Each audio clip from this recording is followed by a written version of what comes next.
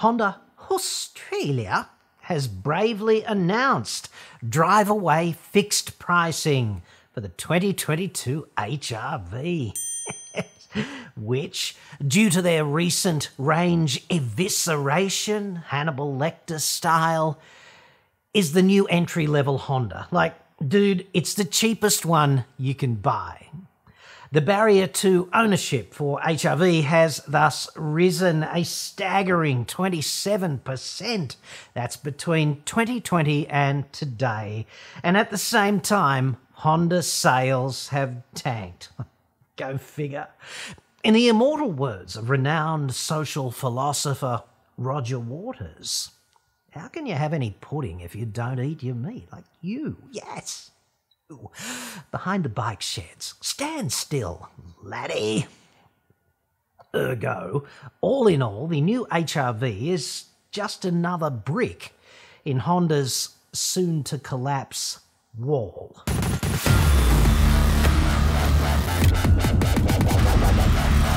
I'm John Cadogan from AutoExpert.com.au, and I get new cars cheap. For buyers. Here in Australia. Website for that. Yes, there. Or you can just click the card that's up there now, dude. And its existence is more likely than that of Honda Shitsville in 2 years' time, if you ask me. So, the news so far. Honda boned its dealers last year and absolutely earned their opprobrium. They shut a bunch of showrooms, then they fixed prices using a loophole in Australian legislation, and drive-away prices went on a kind of bender of which the late, great Hunter S. Thompson would be proud. You've got to read Midnight on the Coast Highway before you die, not after, and also Hell's Angels. Like, not optional, dude. Where have you been all your life? In the process of this public boning and revenue slashing ceremony, Honda Australia boned the Jazz and the City. They eliminated the entry-level variants of its sort of extant models, and essentially they did everything a car maker would do if said car maker's objective were to slam the gate in buyers' faces and tank sales, which, unsurprisingly, is exactly what happened. Sales year to date, meaning for January and February 2022, are way down. For February, as a standalone month, Honda sales dropped 30% compared with February of 2021. And that was back when they still had proper dealers, right? For January and February this year, 40% down compared with Jan and Feb of 21. For the full year of 2021, Honda sales tanked by 40% compared with 2020. To put this in perspective, that is about 11,500 fewer sales, or about $350 million worth of reduction in revenue. And I'd suggest that very few balance sheets remain black in the face of such widespread collapse. Like, there's just not that much margin, like wholesale margin, in new cars. Honda, of course, blames this reduction, the recent collapse of its sales, on other factors such as the pandemic and the pewter and computer chip crisis. Gotta stop sniffing and glue before I come down here to read the prompter, honestly. Anyway, of course, the majority of motoring reporters just regurgitate this corporate bullshit, or at least that's how I see it, for fear of upsetting the advertising apple cart, right? We wouldn't want to do that in the mainstream motoring media. That's like heresy in some of those axis of evil countries. However, I'd suggest other car makers experienced the pandemic and the pewter chip shortage more or less equally. And if you look at full year 2021 sales versus 2020 for them here in Shitsville, While Honda was doing the whole shower scene from Hitchcock's Psycho, Toyota went up by 9%. Mazda and Subaru both gained 18%. Mitsubishi added 16%, Hyundai rose 12%, Kia climbed 21%, and even Nissan, a brand which in my view has a questionable vehicle portfolio at best, they managed to eke out an 8% sales increase. So, if 2021 Shitsville new car sales were some kind of scientific experiment, it's pretty safe to say that we just outlined reasonable experimental controls for the pandemic and the chip shortage and the commercial operating environment. As I see it, it's only Honda that represents the anomaly here, and this must be due to their recent actions. I'd call that a pretty compelling hypothesis. Back in 2020, you could have driven away in an entry-level HR-V for about $28,800. Today, the base model, which is not really equivalent, but the base model today, if all you want is an HR-V without the frills, that's going to cost you a fixed price of $36,700 anywhere in the country. That represents a rise of almost $8,000 or 27%. This is a highly competitive, price-sensitive market. So the term commercial suicide springs immediately to my mind. When reimagining the HR-V, Honda set out to create a car with a desirable blend of standout design, exceptional efficiency, and ultimate usability.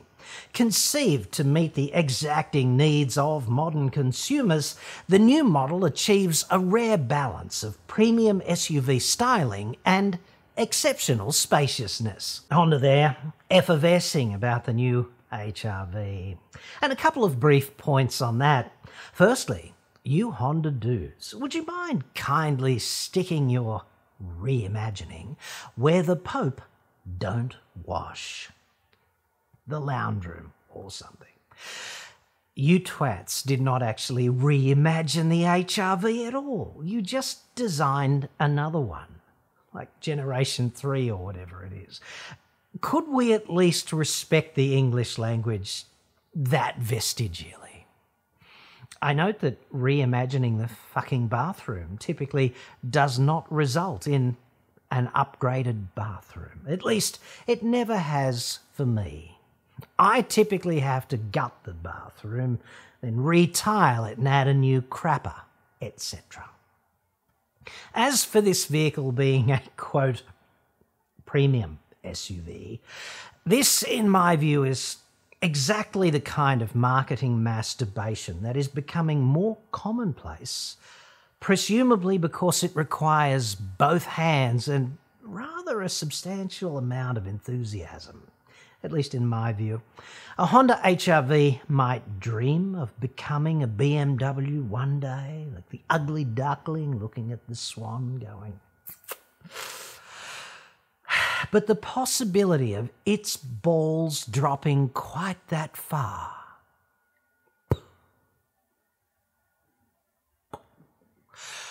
Bit remote, in my view. We're talking about a compact Japanese SUV that competes with the Eclipse Cross, the Kona, the Seltos, the XV, the CHR, etc.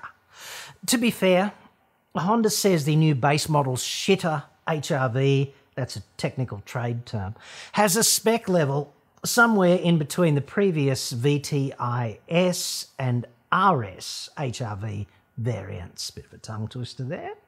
The average drive-away pricing between those two variants in 2020, before Honda contracted this terrible autoimmune disorder, was about $33,600. So, on this basis, the elevation of the price is just over $3,000 or 9%.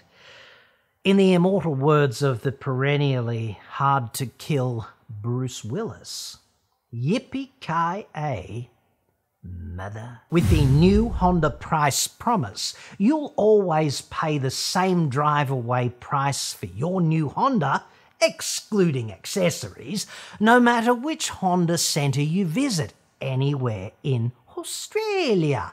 Cross-border delivery fees apply.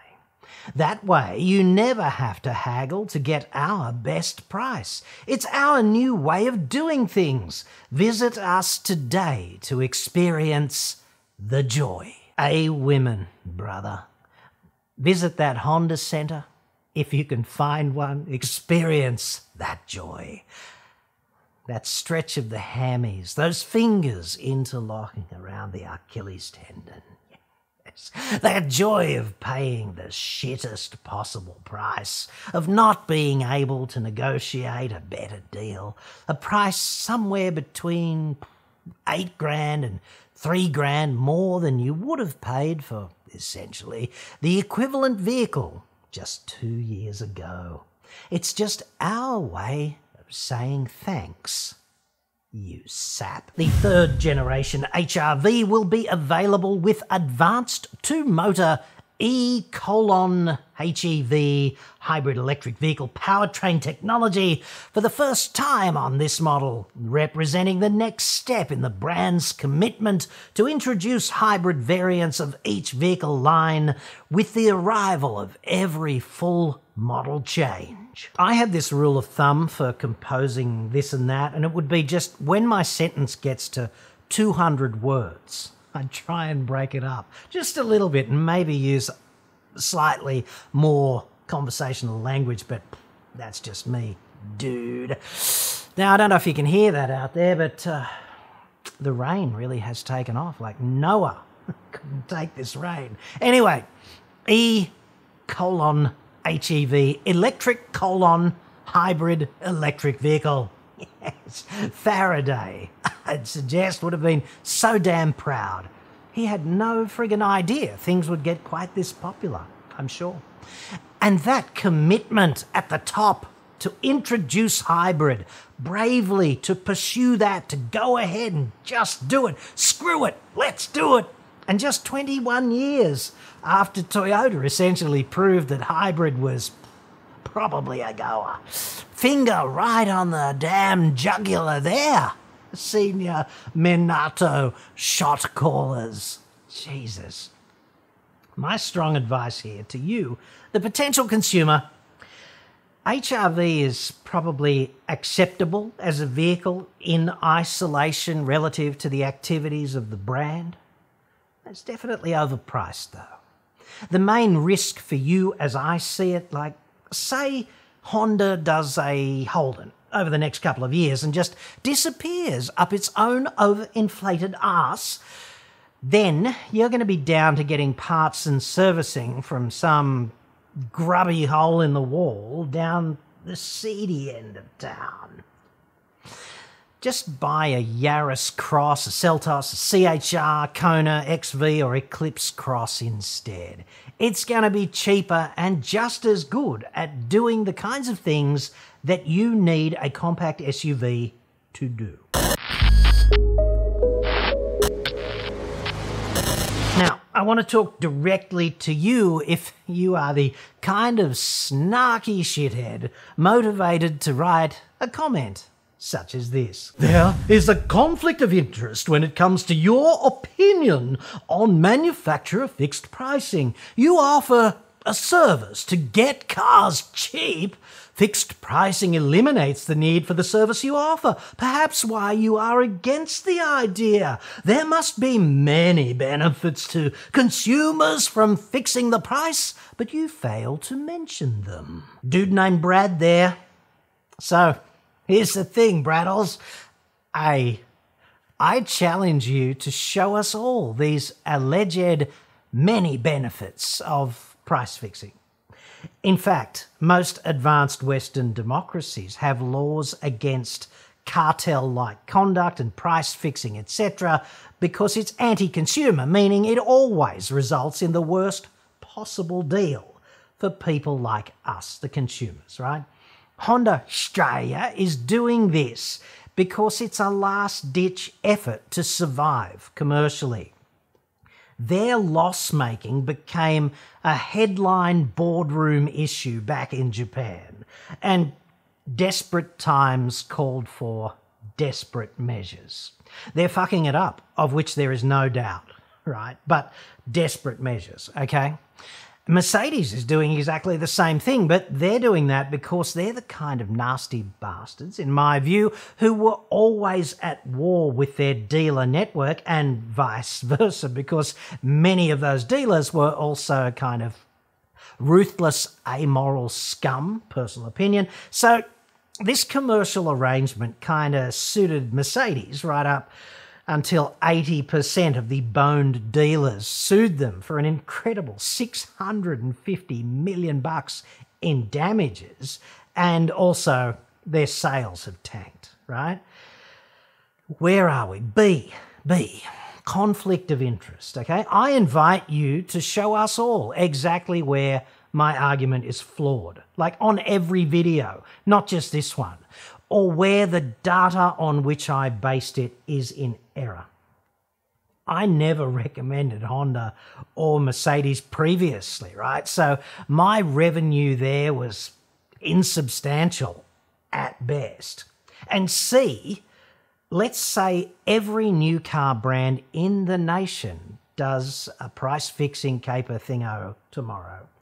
I'm going to work something out with the car makers that I do recommend because they do right by their customers and because generally their product's fairly reliable.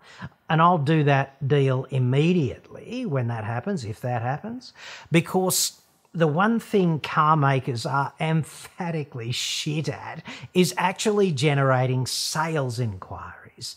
They're terrible at it, and the market here is hyper-competitive, and this is the terrain I inhabit, right?